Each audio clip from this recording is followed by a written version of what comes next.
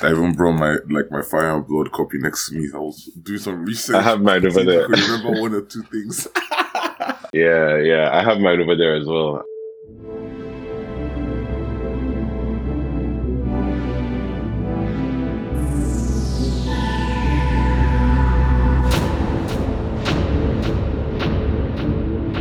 Hello and welcome back to the Popcorn for Dinner podcast. And welcome to King's Landing. Welcome to Westeros. Welcome to the Seven Kingdoms. It's been so long. Today, I have convened all the lords and ladies of all the houses and all the families because you know what? I am announcing an heir. And I've got two friends to battle it out so I can figure out who the heir is going to be. Joining us for House of the Dragon, bringing all their Westerosi knowledge, all their Ice and Fire nerd stuff. It's friends of the podcast and friends of the kingdom, friends of the realm. It's Ebube and Fami. How are you guys doing today? It's about to go down. That's all I'll say. That's all I'm going to say. Okay, so here's the thing. I'll talk about House of the Dragon. But guys, you know what? I have to know when to step back. I loved Game of Thrones when it was sensible to love Game of Thrones. And I'm very excited for House of the Dragon. But these people know better than me. They know more than me on this topic. So we've got Ebube and Fami in here, and they're going to talk about House of the Dragon for the next 2.5 months, next 10 episodes. So I hope you guys enjoy that. They've obviously read the books, but I think that will help in kind of shading this world and building the story and everything, hopefully. And then trust me, if there are any spoilers, I will cut that out because I am great like that. But yeah, everybody, we finished one prequel and then another week later we're back talking about another prequel or just here talking about our prequels or talking about House of the Dragon. Obviously, I'm excited to hear what you guys think about this episode, but I'll just say right now, since I'm not on the rest of the episode, I'm strapped in. I'm ready. I watched this episode and I was like, oh, okay. I'm ready to go back to see this dragon family, this blonde-haired family. So yeah, I'm excited for this season. Guys, if you're on this podcast and you don't know what else we're talking about industry as well. All over the feed. We're talking about industry. We're talking about episode 4 earlier this week. We're also talking about Lord of the Rings. They have a little show coming out in a couple of weeks. We're going to talk about Rings of Power as well. And as I said, Ebube and I spoke about Better Call Saul. So if you just want the finale and you want to hear our thoughts on that, it's also on the feed. Are you guys excited to talk about House of the Dragon? I'm not. You're not? I'm listening with you. I'm gassed. Imagine if, this is the problem. You committed to talk about House of the Dragon, but imagine if you're just like, oh, I don't like this episode. I don't want to talk about. I don't want to talk about this show anymore. Well, then it's our duty to tell the people that the episode is not likable. True. That's fair. But yeah, that's it on my end. I hope you guys have a great time talking about this show. You know what? I want you to talk about this show, but I also want you to just talk about why being a dragon wrangler is probably the worst occupation in all 7 kingdoms. I'm so worried for those guys, bro. I can't believe that is their job. Their job is just to... I was like, oh my God, why would you sign up for this? This doesn't make any sense. They didn't sign up. They were definitely under duress. I was like, Jesus Christ, this is a job. This is an actual job. Anyway, yeah, guys, please have a great time talking about House of the Dragon. And I'm sure I'll be back at some point during this season to check in and see what's going on. And let your George R.R. Martin nerd flags fly. This is a safe space. We've done a lot of nerding out on this podcast, so this is a safe space. And I hope you guys have a great time. And I'll be back soon. Yeah, for sure. All right. Welcome to the Popcorn. I feel funny saying that because I'm not Bankole.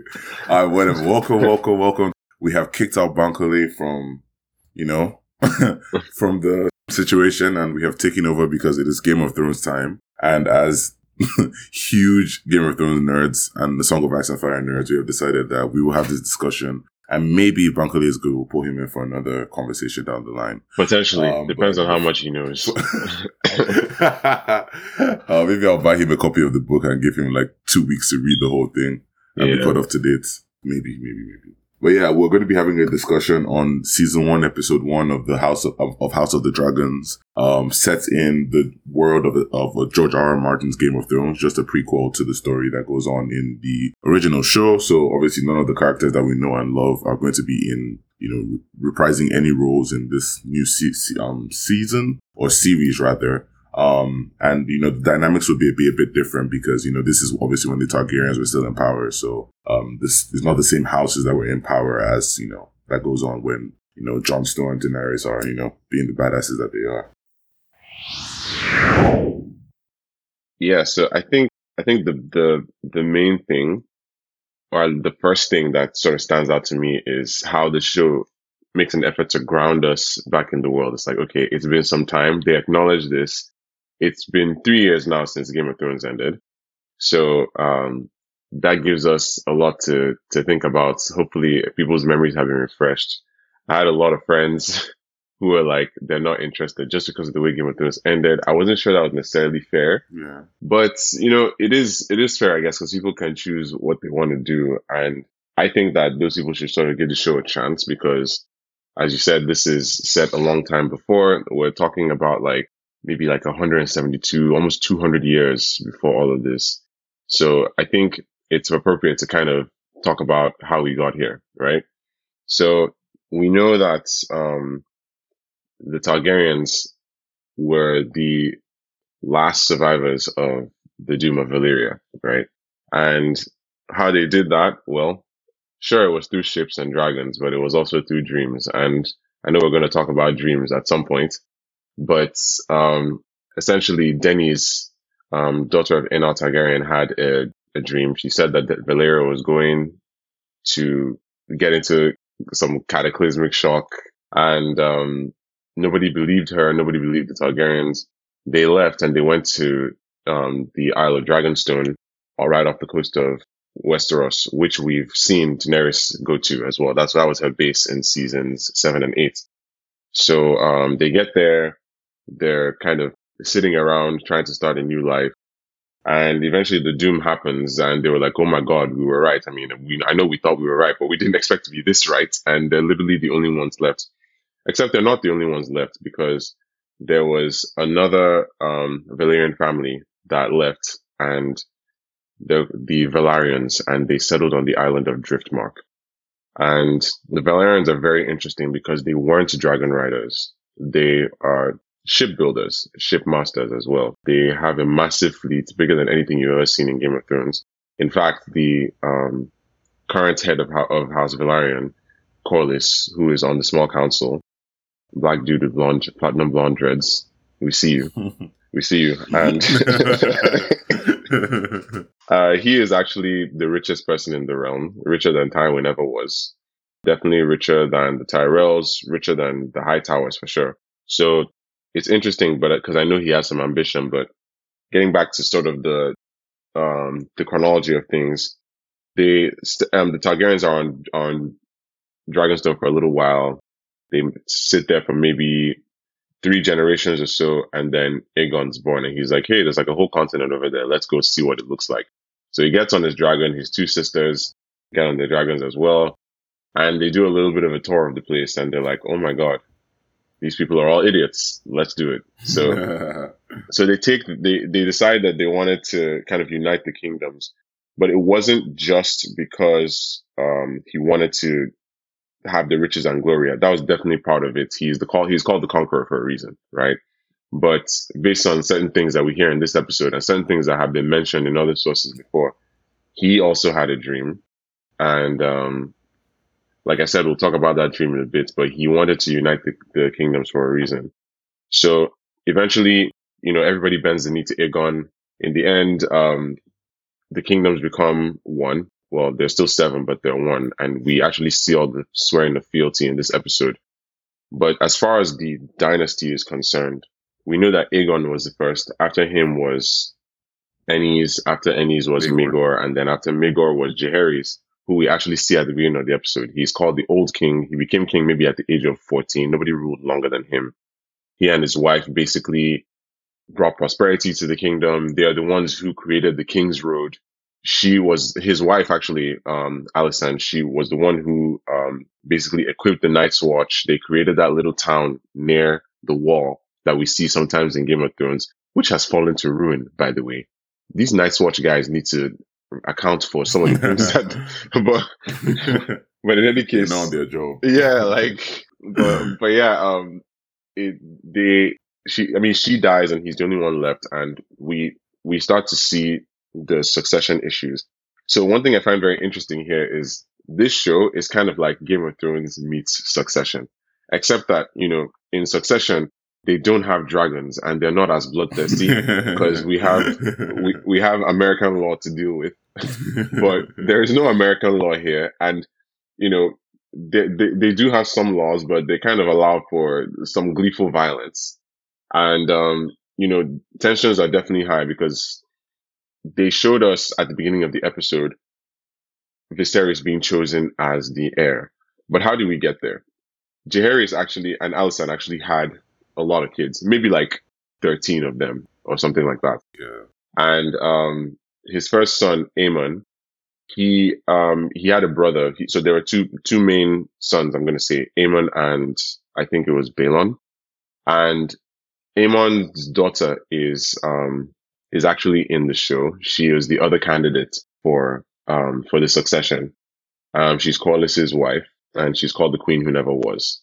And the issue there, and at least the kind of the bone she has to pick with the family, is that, well, Jaehaerys passed after Aemon died. He passed over her and went to Balon. Then Balon died. He passed over her again and went to Balon's son, Viserys. And that's because, the Lords of Westeros want to keep things the way that they like. They want only a man to rule. They don't think women are capable. They don't think women should be allowed to have that kind of power. So that's how we get to where we are. And we've seen the saltiness that creates. So when Viserys says, you know what, I want my daughter to rule, I should have been grooming you this whole time, we're all kind of happy. But I think on some level, as we're paying attention, we're like, this probably is going to cause some problems. Yeah, that's essentially where we're at now. The whole conflict of this new series is based on everything that results from Rhaenyra being named as the heir. So we'll see how things go. Yeah. It's I agree with all of that. The Targaryen. One thing I do find very interesting is that when the Targaryens eventually came to conquer Westeros, nobody could stop in their way. Like so there were 7 kingdoms, obviously, yeah, and the only kingdom that was able to, and they were warring. Yeah, 7 kingdoms who were all fighting with each other, and the Targaryens basically came and took over 6 of the 7. The only one they couldn't take over was Dorne because the Dornish people applied these built different for like 100 of years. Yeah, this Game of Thrones show did a very bad job of capturing how badass the Dornish were. It's insane. My bones to pick with them. But the Dornish are a badass house that resisted the Targaryen rule for over 100 years before eventually joined the 7 kingdoms by marrying, which is why the Dornish people are still called princes and princesses, whereas everyone else is called lords. Yeah, they never came by force. Yeah, they were never conquered. But the point I was trying to make is that the Targaryens, when they came to Westeros, were the biggest badasses of all time. But in Valyria, they were actually one of the smaller houses. They only had a few dragons, and they weren't competing with all the bigger houses. In fact, so they were not at the top of the empire at all. Yeah, exactly. They were bottom feeders. And the stories that they tell is how the dreamer, I always forget her name, Daenerys, thank you. Daenerys, the dreamer, they say that she had the prophetic dream, and that's why they left Valyria. But there are also some sources in the world that George has created where, like, no, they weren't, wasn't a prophetic dream. They were exiled from Valyria, and that's how they ended up on Dragonstone, So it's just interesting how, like, in the world that George R.R. Martin has created, there's just different points of views on the same story. And you don't really know which one is the truth. It's all half-truths everywhere. It's interesting, isn't it? Yeah, it really is. And because he likes to create these different perspectives. Yeah. And, even for the book Fire and Blood, like, he has 2 sources. There's a septon called Eustace, and then there's literally this jester that nobody respects. And the jester's stories are all about like scandalous stuff, and then the septon is talking very like properly, but they're talking about the same things. You don't know who to believe. So I feel like in this show, we're going to be getting the somewhat objective version because they can only show one thing, right? So, since George R. R. Martin is a creator of this show and he's part of the show running team, we thank God.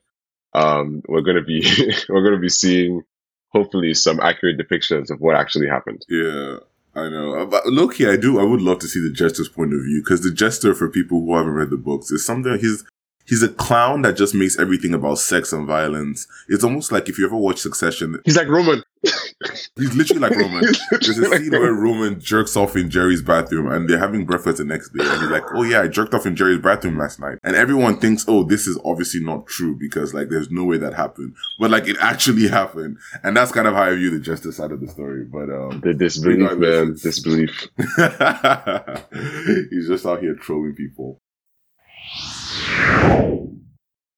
I'm very excited to see Corlys Velaryon's story because there are some characters over the 300 years of the prequel to the Game of Thrones that kind of become, legends. I'm talking like Sir Arthur Dayne, Aegon the Conqueror, and the Sea Snake is one of those characters. So I'm very much looking forward to. I'm kind of excited that there's a black man playing the Sea Snake. I didn't see that coming because the Targaryens are typically, fair skin, purple eyes or lilac eyes, bleach blonde hair. So just to all of a sudden see a black man with dreads walking through, I was like, wow, let's go. I like that we're seeing that Corlys is very shrewd and that he doesn't have the patience for nonsense. Yeah. Because I feel like somebody in his position, especially being black, would actually be so tired all the time. He's like you can see his face in these small council meetings. He's like, oh my God, like, what am I dealing with here? And yeah, I think we're in for a good ride with that. There's enough grounding in reality there for us to kind of accept it. I think anybody who has a real problem with it is probably just bad belly, but honestly, we'll see. Well, yeah, very excited to see Corlys Velaryon. Also very excited to see Daemon, the tattered. Was it the tattered? No, he's not the tattered prince. The Prince of Flea Bottom, is that what they called him? Prince of Flea Bottom, Prince of the City. Yeah, and I'm very excited. Yeah, I'm glad. I mean, he's really cool and he's very volatile. Yeah.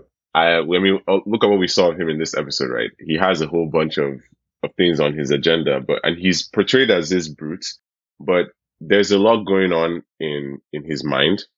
And I like that a lot because first of all, they're trying to get rid of him, right? They want him to be able to, I guess, for lack of a better term, they want him to kind of stay subdued.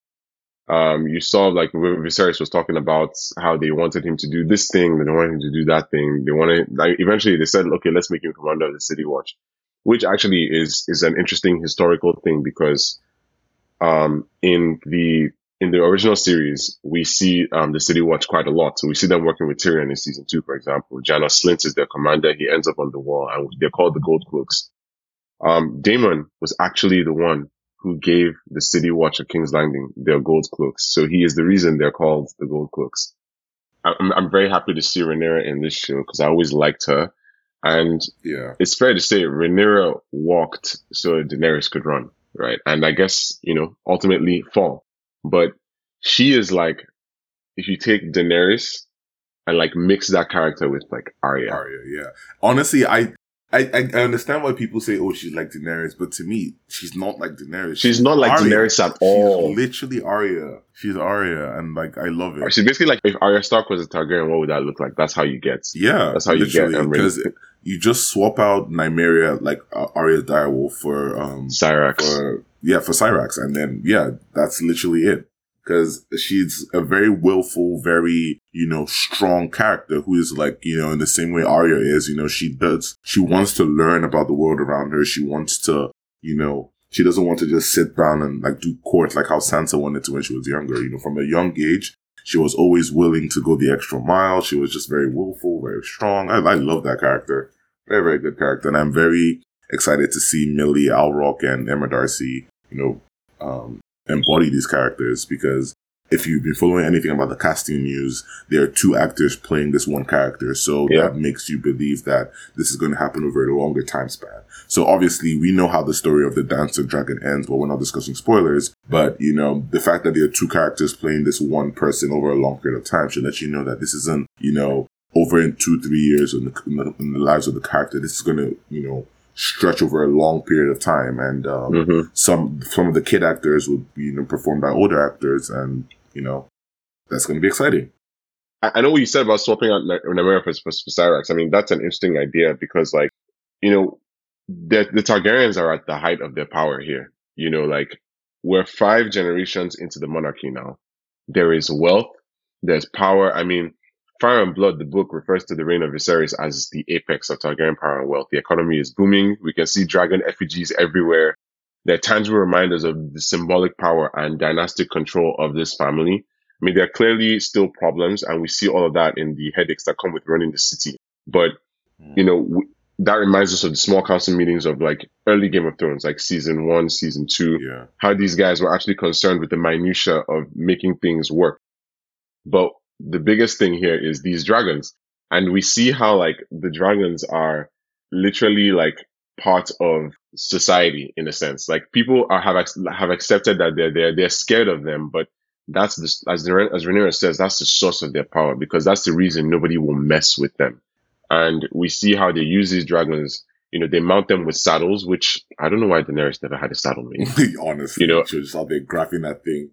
Yeah, we knew in the books that they mounted them with saddles, and we can see that here. But Daenerys was like, "No, I'm just going to cling to scales." I'm like, "All right, sis, you fall, Sha, but no problem." That's on you. So I think that's reflective of how integrated they were into the daily life, as part of the family, as part of the show's reality.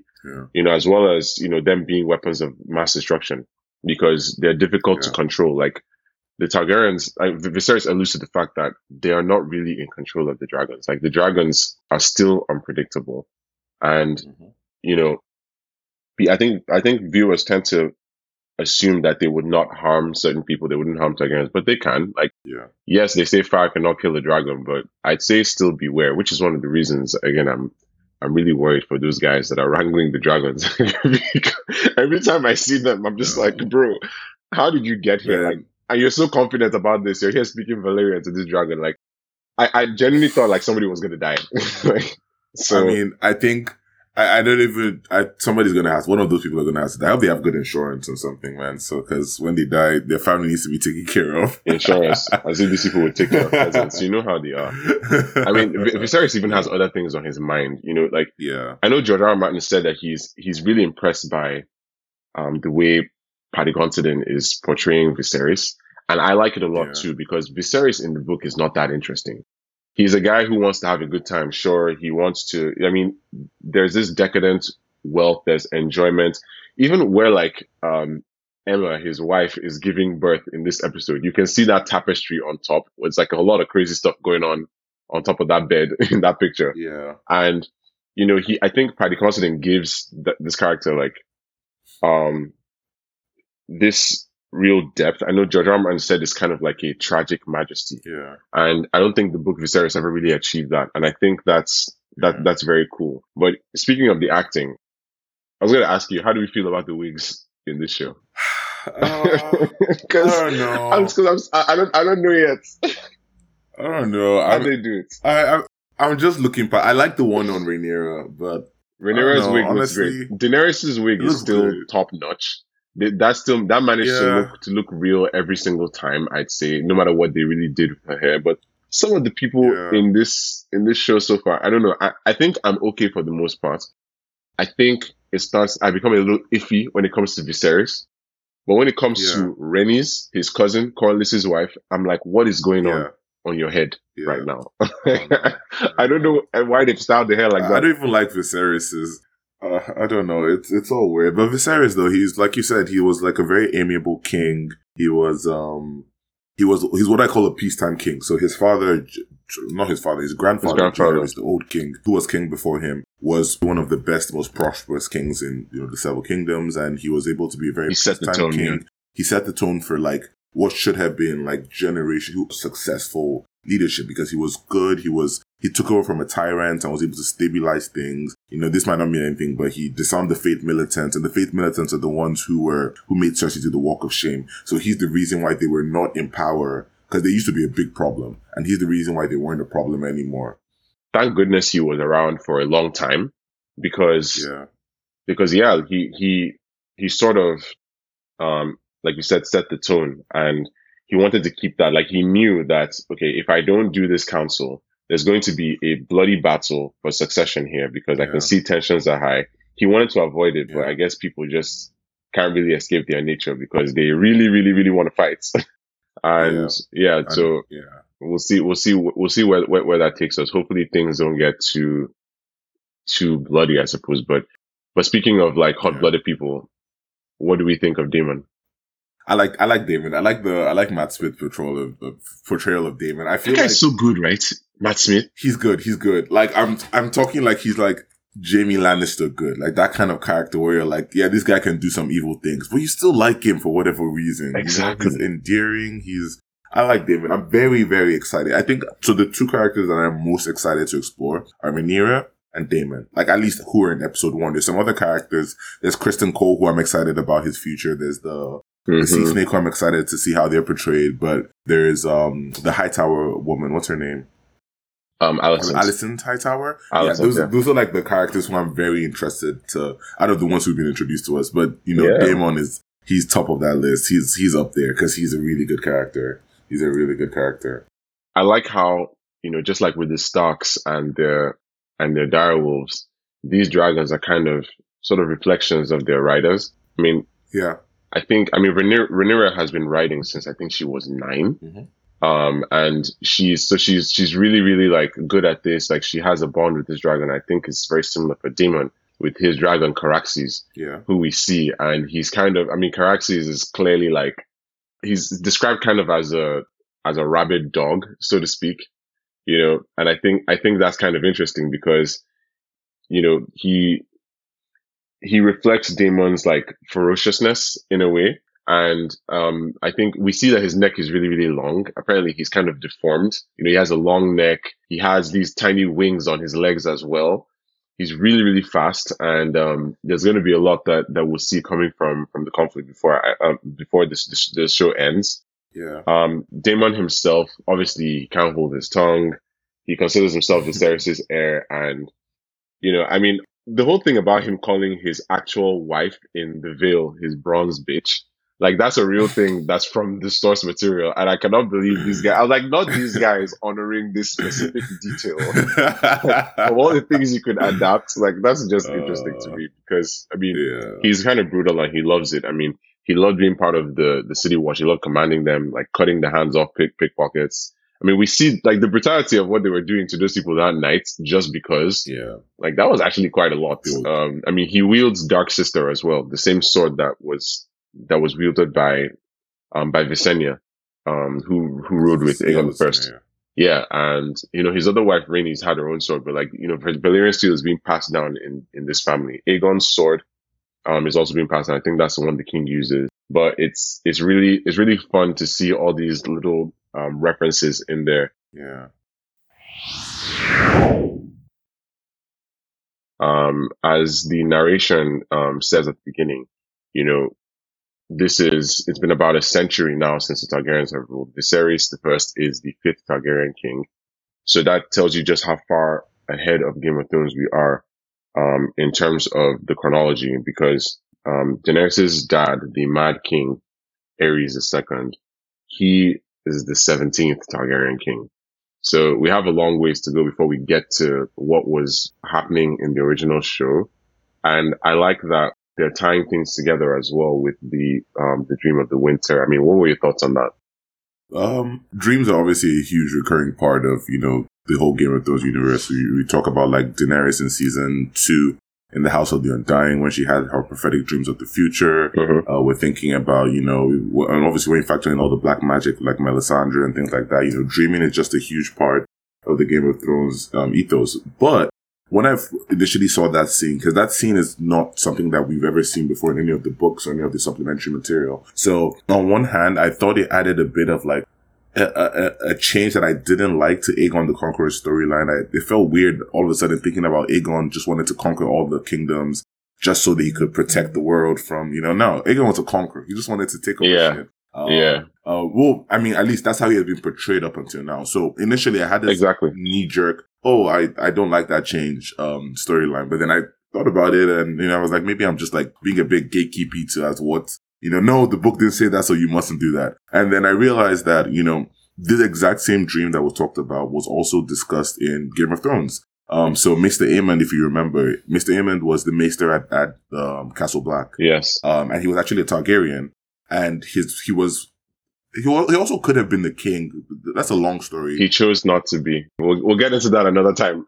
Yeah, but he could have been king, and it's talked about in Game of Thrones, but he chose not to be king and to basically make his brothers rule as straightforward as possible, so people don't like use them to play off each other for more power. He left for the Night's Watch. Now his brother ends up obviously becoming the king. His name is Aegon the Unlikely. I think it was Aegon the Fourth, but you call him Egg. Aegon the Fifth, but we call him Egg for short.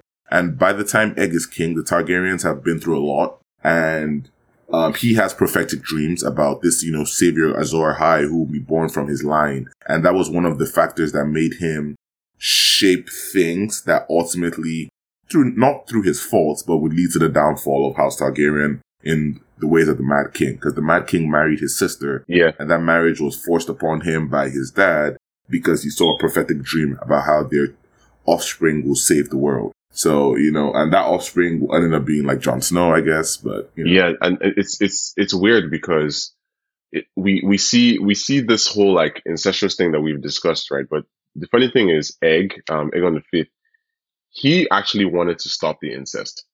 He married outside of the family, and it became this whole obsession with the self-fulfilling prophecy. I mean, Viserys says in this episode that dragons are actually a power that man should never have trifled with.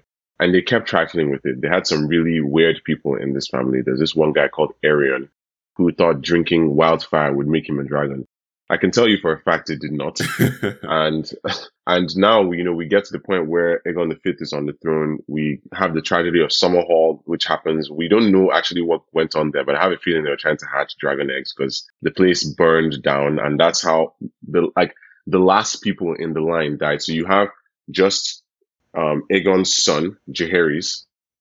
He survives, and Jaehaerys was, Aegon, like I said, wanted to stop the incest, so he wanted his son Jaehaerys to marry outside the family. But Jaehaerys and his sister were in love, so they married despite Aegon's best wishes. Then Aegon dies, and it's like, well, nobody's there to stop us now, so they get married.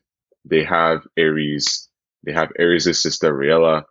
And then they get married, even though they did not like each other at all. And then from that union comes Rhaegar, Viserys, who would have, in this case, been Viserys III if he was king, and Daenerys, and of course Jon, who's also there. And we have this whole thing about the prince that was promised, that is started from that, because Aegon the Fifth has a similar dream.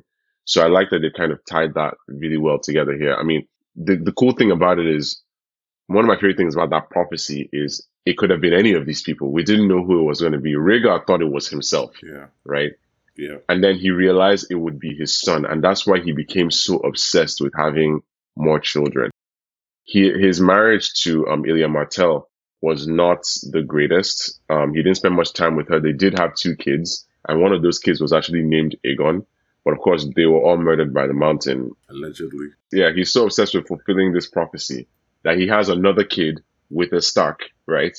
And names that kid Aegon again. I'm just like, okay, I see what you're trying to do here, but calm down. At least, I mean, when they were going to reveal Jon Snow's Targaryen name, his actual name in the show, I had my bets on his name being Jaehaerys or something like that. I thought, okay, maybe, really? Yeah, I thought maybe his name would be, because I thought that would be a cool name. It would be a callback to a king who was known for being great. Yeah. And maybe Ned Stark wanted to, maybe he shortened it. He derived the name Jon from Jaehaerys, because that's a good crossover. Yeah. But in the end, his name was Aegon because, alas, Rhaegar is obsessed with prophecy. The show is so visceral with this, with the violence. How are you feeling about that? Yeah. I mean, I'm here for it because, at the end of the day, so when, the Game of Thrones original 8 seasons came out, the Targaryens were, no longer in power. It was only Dany and Viserys left, and, before long, it was Viserys, obviously, and Jon Snow. But what this show is going to, show us, and what I'm excited to be is to see is why the Targaryens were badasses. Why for 300 years, these motherfuckers ruled everything, and, no one could challenge them because they were that badass. They were literally the pinnacle of everything, and they had dragons, and they were ruthless, I mean, obviously someone like Viserys, it's not obvious with him because he's more of a, he's an amiable character. He's a friendly king, blah, blah, blah. He wants to please people. But, there were some ruthless Targaryens. And Daemon obviously is showing the inklings of being one of the more like, if you mess with me, I will kill you kind of people. And he has a dragon who, will do the exact same thing. So yeah. I'm here for all of it. All the violence, all the plotting. And, something else I love is that, so in Game of Thrones, it was such a huge story. And by like season 2, Arya was in Essos, which is like another part of this. Daenerys was all the way in Meereen and all those other slaver cities. Jon was going north of the Wall. So the story was very spread out. In this series, it's all centered around King's Landing for the most part. Mm-hmm. It's going to grow, it's going to expand a bit because the Targaryens are the House of Power and the show is kind of about them and they are situated in King's Landing, which is the capital. So yeah, you might see some other houses, some other places like Dragonstone come into play. But because of the story, it's just a lot more compact because it's about the Targaryens. Politics is very contained here, yeah. Politics is very self-contained and it leads for a lot of the political maneuverings that we came to know and love from the first 2 or 3 seasons of Game of Thrones, where we're dealing with the White Walkers who are cool, but you're worried about those minute political plays, it's like Varys Littlefinger all over again, and I'm just here for it. And those are the things that we loved about Game of Thrones, right? Like people interacting with each other, trying to figure things out. I mean, season 2 was so great, just all that nonsense of like Tyrion doing what he was doing, playing with people's minds, like. That was great. Yeah. And, Jaehaerys knew it's something that I've always been saying. I mean, because these people are untouchable. They're seen, Rhaenyra actually, echoes that sentiment that they are seen as closer to God than men. I mean, they look different. They're built different. They feel different to speak to. I mean, how, like, it's the way I've always put it. It's like when I'm talking to people about them, it's kind of like it's a question of how do you destroy something that's supposedly an unstoppable force? Like, how do you destroy an unstoppable object? And usually the answer is from within by its own hand, right? And they echo that when they say the only thing that Jaehaerys knew, the only thing that could destroy the Targaryens was themselves. Yep. And it was cool to hear that in the first few moments of the show. Speaking of which, narration is an interesting storytelling device that they're using here. Game of Thrones never wanted to do that. I'm wondering if they'll use other devices like maybe flashbacks. Kind of like, I feel like if they did, they would do it similar to how it's done in The Crown, which is, by the way, an excellent series. Everybody should go watch that. But where they jump back and forth in time. But I don't think that would necessarily be the move. I think from what we've seen, they're kind of just going in chronological order, doing it like, showing these people as they grow into the people who actually embody that conflict. Yeah. Viserys' first dream that he mentions, about his son taking the throne. I mean, that's such a vivid, it's such a vivid and indulgent fantasy of like just grandeur and majesty that I'm like, bro, you are really counting your chickens before they're hatched here. Because how are you here having a tournament to the birth of your new heir? Kid hasn't been born yet. Your wife is not doing that great, but you're not checking in on her because you're not very smart, are you? Viserys. Like, I'm disappointed in you, Viserys. Because then you're like, okay, you have to make this difficult choice now. You want all of her labor to have been for something, and then she ends up dying, and then obviously the child dies too. He names the child after his father. That child dies. It's a whole thing. And now I don't know. Like, what were you thinking regarding like that dream, the indulgence? Yeah, I mean, so with the dream about his son, being born, for me, Viserys, he's not a bad king, but he's just not a strong, good king. He's like kind of a spoiled kid. So it's like, yeah, he's gonna be expecting his child to be born. He's like a sensible Robert. Oh, Robert. Oh, what a guy. But yeah, it's like he's not Robert is what a guy, but he's not like.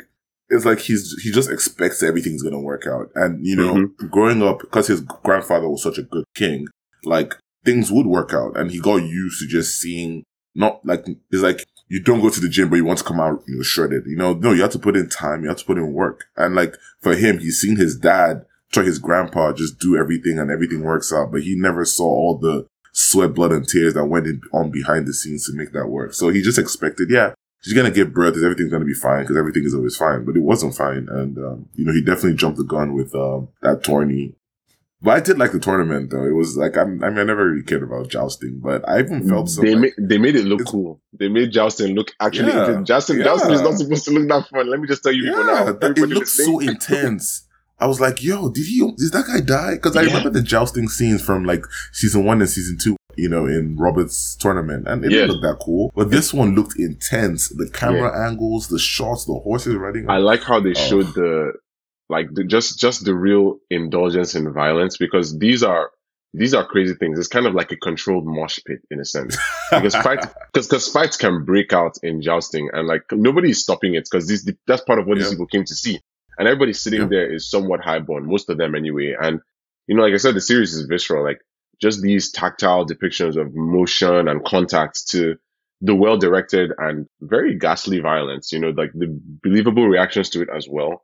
Like even to the more true to life portrayal of childbirth, like all this stuff is going on. I mean, that juxtaposition between the tournament violence and the childbirth, I think that ties that visceral element, in a knot that really establishes the tone of the series. And I wonder if we have Miguel Sapochnik to thank for that, because, he's one of the showrunners. He's a huge, he's a hugely achieved, and accomplished filmmaker. I mean, he directed some of our favorite episodes from the original series. He was very good at the battle episodes. He did Battle of the Bastards. Did he do the, Hard Home? I think he might have done Hard Home too, but I'm not sure. Yeah. He did the Battle for Winterfell too. He did all the big battles, I think. Yeah, because that was like his, that was his forte, I'm gonna say. And actually, you're right. He definitely did Hard Home. I can't see that being like that. It fits his directorial language. Yeah, exactly. And I mean, I think the one thing I was wondering though, like, is this too much? Because this is episode 1, right? And the violence we're seeing here is actually really, really like it's kind of thing that you feel as you're watching it, right? So I mean, when we see the jousters like get up and like they start fighting because they don't like the results, and like people are literally like dying over there. Is it even possible for people to be put off by this display? Like, I mean, is there such a thing as too violent in the world of Ice and Fire? Like, how do you think viewers are going to see this?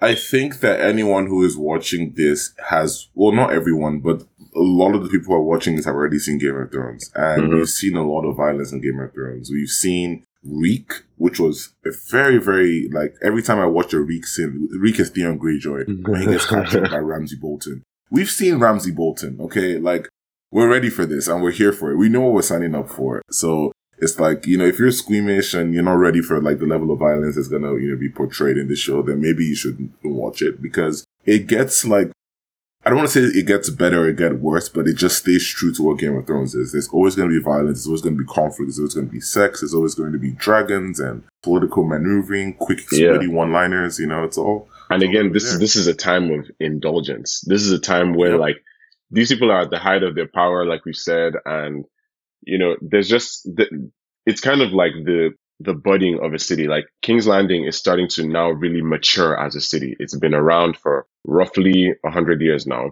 Some stuff is still being constructed. I mean, so you can see that society is really really kind of adapting to itself, so to speak. Like they've accepted that there are dragons. The City Watch now exists to keep the peace.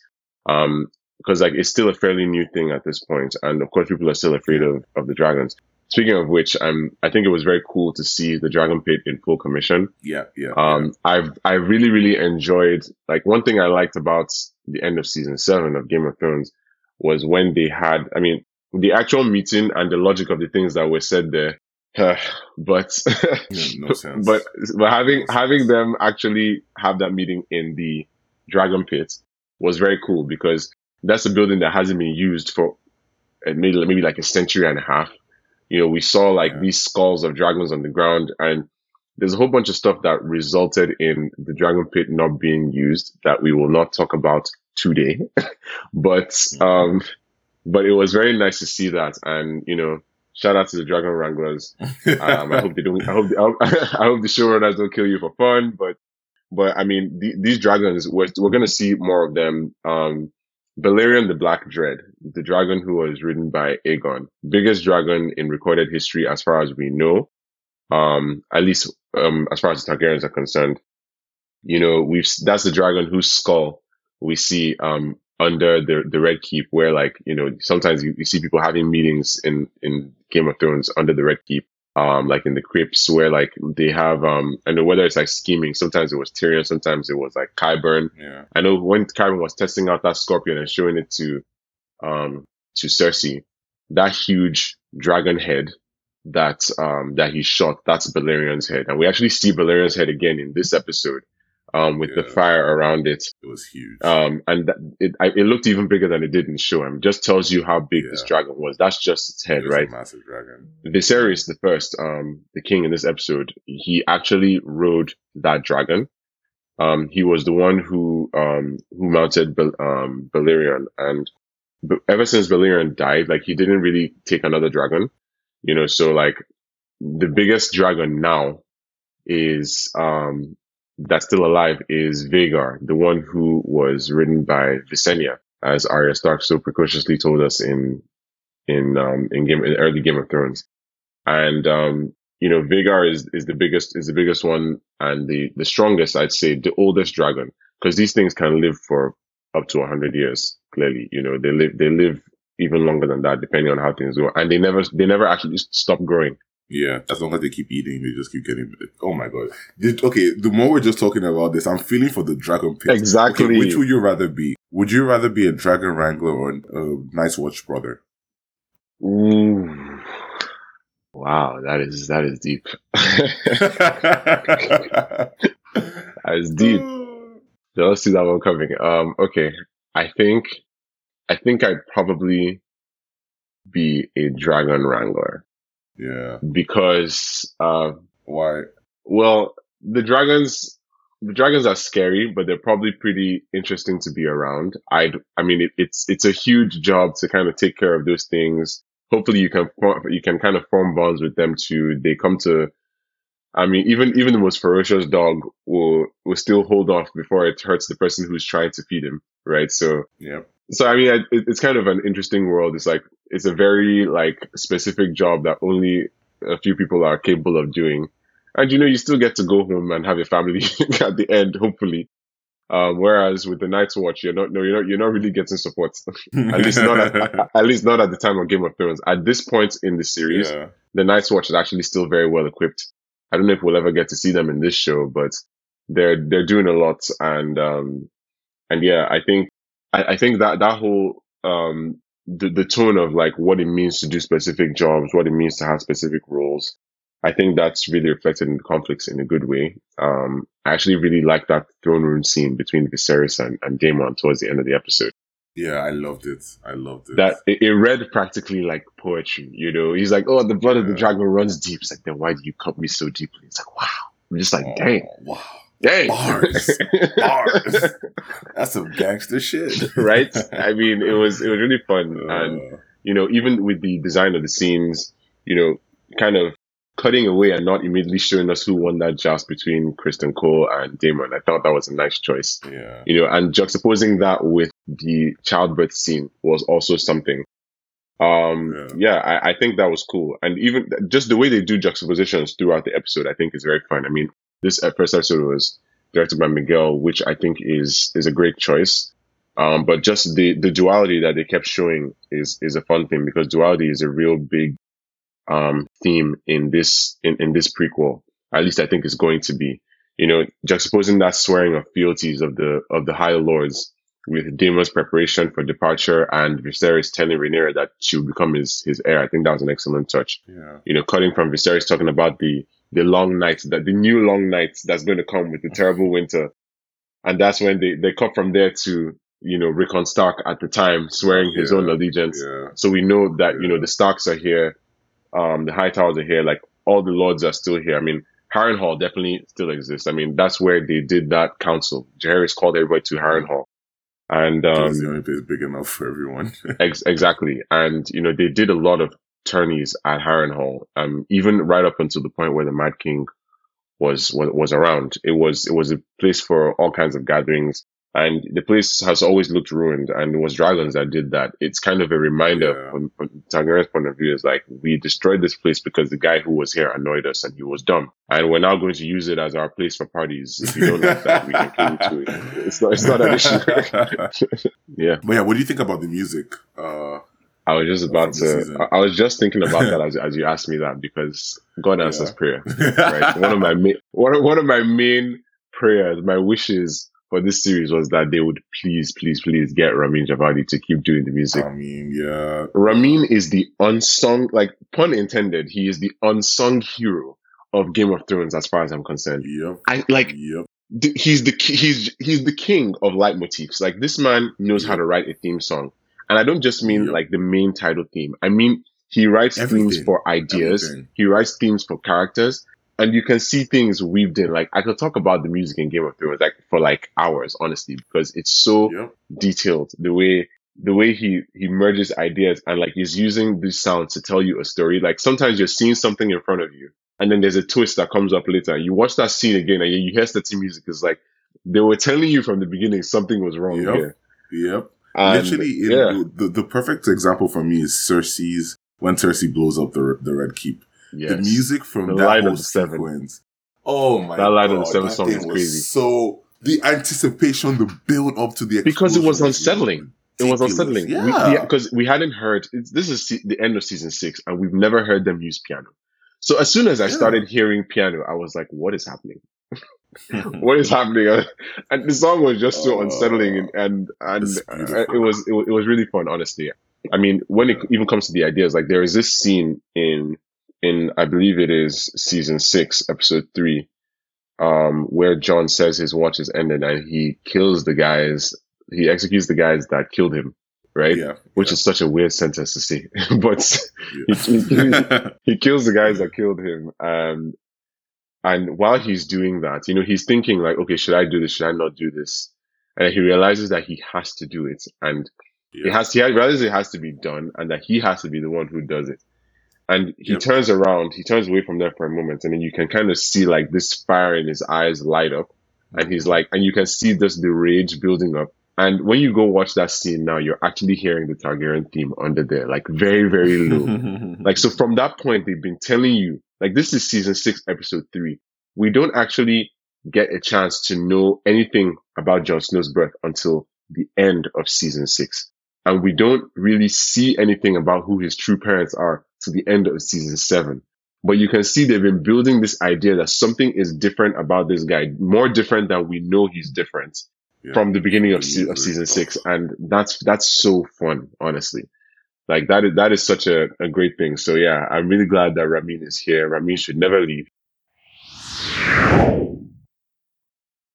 I'm really looking forward to more of these performances, especially the girl who's playing young Rhaenyra, Millie Alcock, I think is her name. Yeah. I'm looking forward to more of Millie's performance because I'm really enjoying that. I like how she brings Rhaenyra to life. And I want to see how they transition that into Emma Darcy, because that person is going to have an interesting take on power, an interesting take on Daemon's role in the family. And that's as much as I can say, really. But there's really one person or one other person in this conversation who knows exactly what I'm trying to avoid saying. But yeah, she is, I mean, Emma Darcy is non-binary, which, it's cool to see, some diversity, not just in terms of race. I mean, again, shout out to the Velaryons. I'm looking forward to seeing more of them. But yeah, I don't know. I guess it's good to see people who would normally, not get certain roles kind of be getting them. Yeah. Also, as far as the Velaryons are concerned, very interested. Let me put it this way: I'm very like, if there's a chance to see rich black people, I'm probably there. so I'm glad that we can get some more of that. Yeah. All right, we're over an hour now. Black people soon start shouting at us. Yeah, but I guess just as I guess my final thought about this whole show is that I feel like, so obviously when you're thinking about House of Dragons, Game of Thrones is going to come to mind, but I think it's important to kind of enjoy the two of them separately. I hope, I'm not opposed to the occasional call into the Game of Thrones just for, it's fan service, right? But I feel like they shouldn't do it too much. I feel like there should be a separate story, treated separately. Let the show be independent. Power dynamics. Exactly. Let the show be independent. And at the end, you can do like tie-ins, kind of like how Better Call Saul occasionally had tie-ins to the Breaking Bad universe, story, not universe. But yeah, I'm very excited by this world setup. It's, to be honest, I had been like not really looking forward to it. I was like, I realized it was a disappointment from the previous, the ending of the Game of Thrones. But when the intro started, I was so hyped. It came out of nowhere. It surprised me. Like, I was like, wow, okay, we're getting more of this. Let's go. Yeah.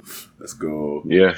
I'm very excited for this world that's being created by, and it's, unlike Game of Thrones, the Fire and Blood book, which I did my homework. My book is right next to me. I was reading it just to make sure I remembered everything. The story is already finished. So, if you're interested in the books, and I say everyone should pick up one of the books and read, unlike the Game of Thrones, which has 5 out of 7 books out right now, this is just one book. So you can read it and, maybe after the show ends, before the show ends, and you can get your own opinion on it. George isn't paying me to promote his book, I swear. Yeah. But, you should read the book. Unlike Game of Thrones, this story is ended. So, it's not, there's a lot more material for the showrunners to pull from. And we don't have to worry about them making stuff up. Yeah, exactly. They can throw in a little bit of spice here and there, but they don't need to like make entire things up, Yeah.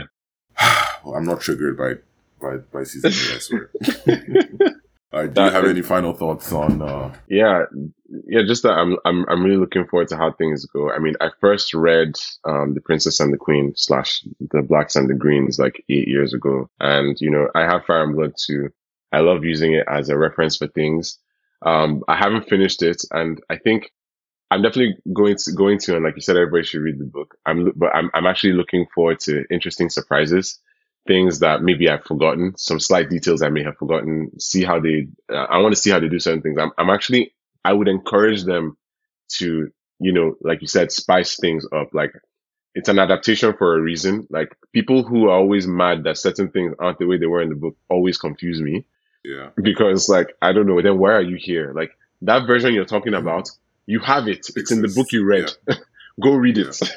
But if you're going to come here, then have an open mind about what's going on. But yeah, I think that's pretty much it from us today. Thank you for everyone who's been listening up until this point. Remember to share the podcast with anybody that would be interested in it, or people who you think could be interested in it. Engage with the posts on social media. Yeah. Repost, let us know what you think.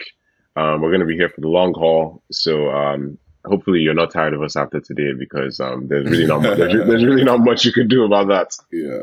So yeah, that's it from us. Yep. And check out everything that Popcorn for Dinner is working on other than this show. There's still going to be coverage of industry, and there's a lot more stuff coming up as well. So stay tuned. Yep. And if the Breaking Bad series also just wrapped up maybe last week, so if you are not Breaking Bad, Better Call Saul. The Better Call Saul, yeah. Into Breaking Bad, Better Call Saul, I think it's a beautiful recap. Points were made. Points were made. I did my best to make points. I mean, I'm actually starting to, now that I'm thinking about it, there may be some people who are actually tired of me because I'm just here. But yeah, go check that out. Again, let us know what you think, and yeah, see you next time. All right.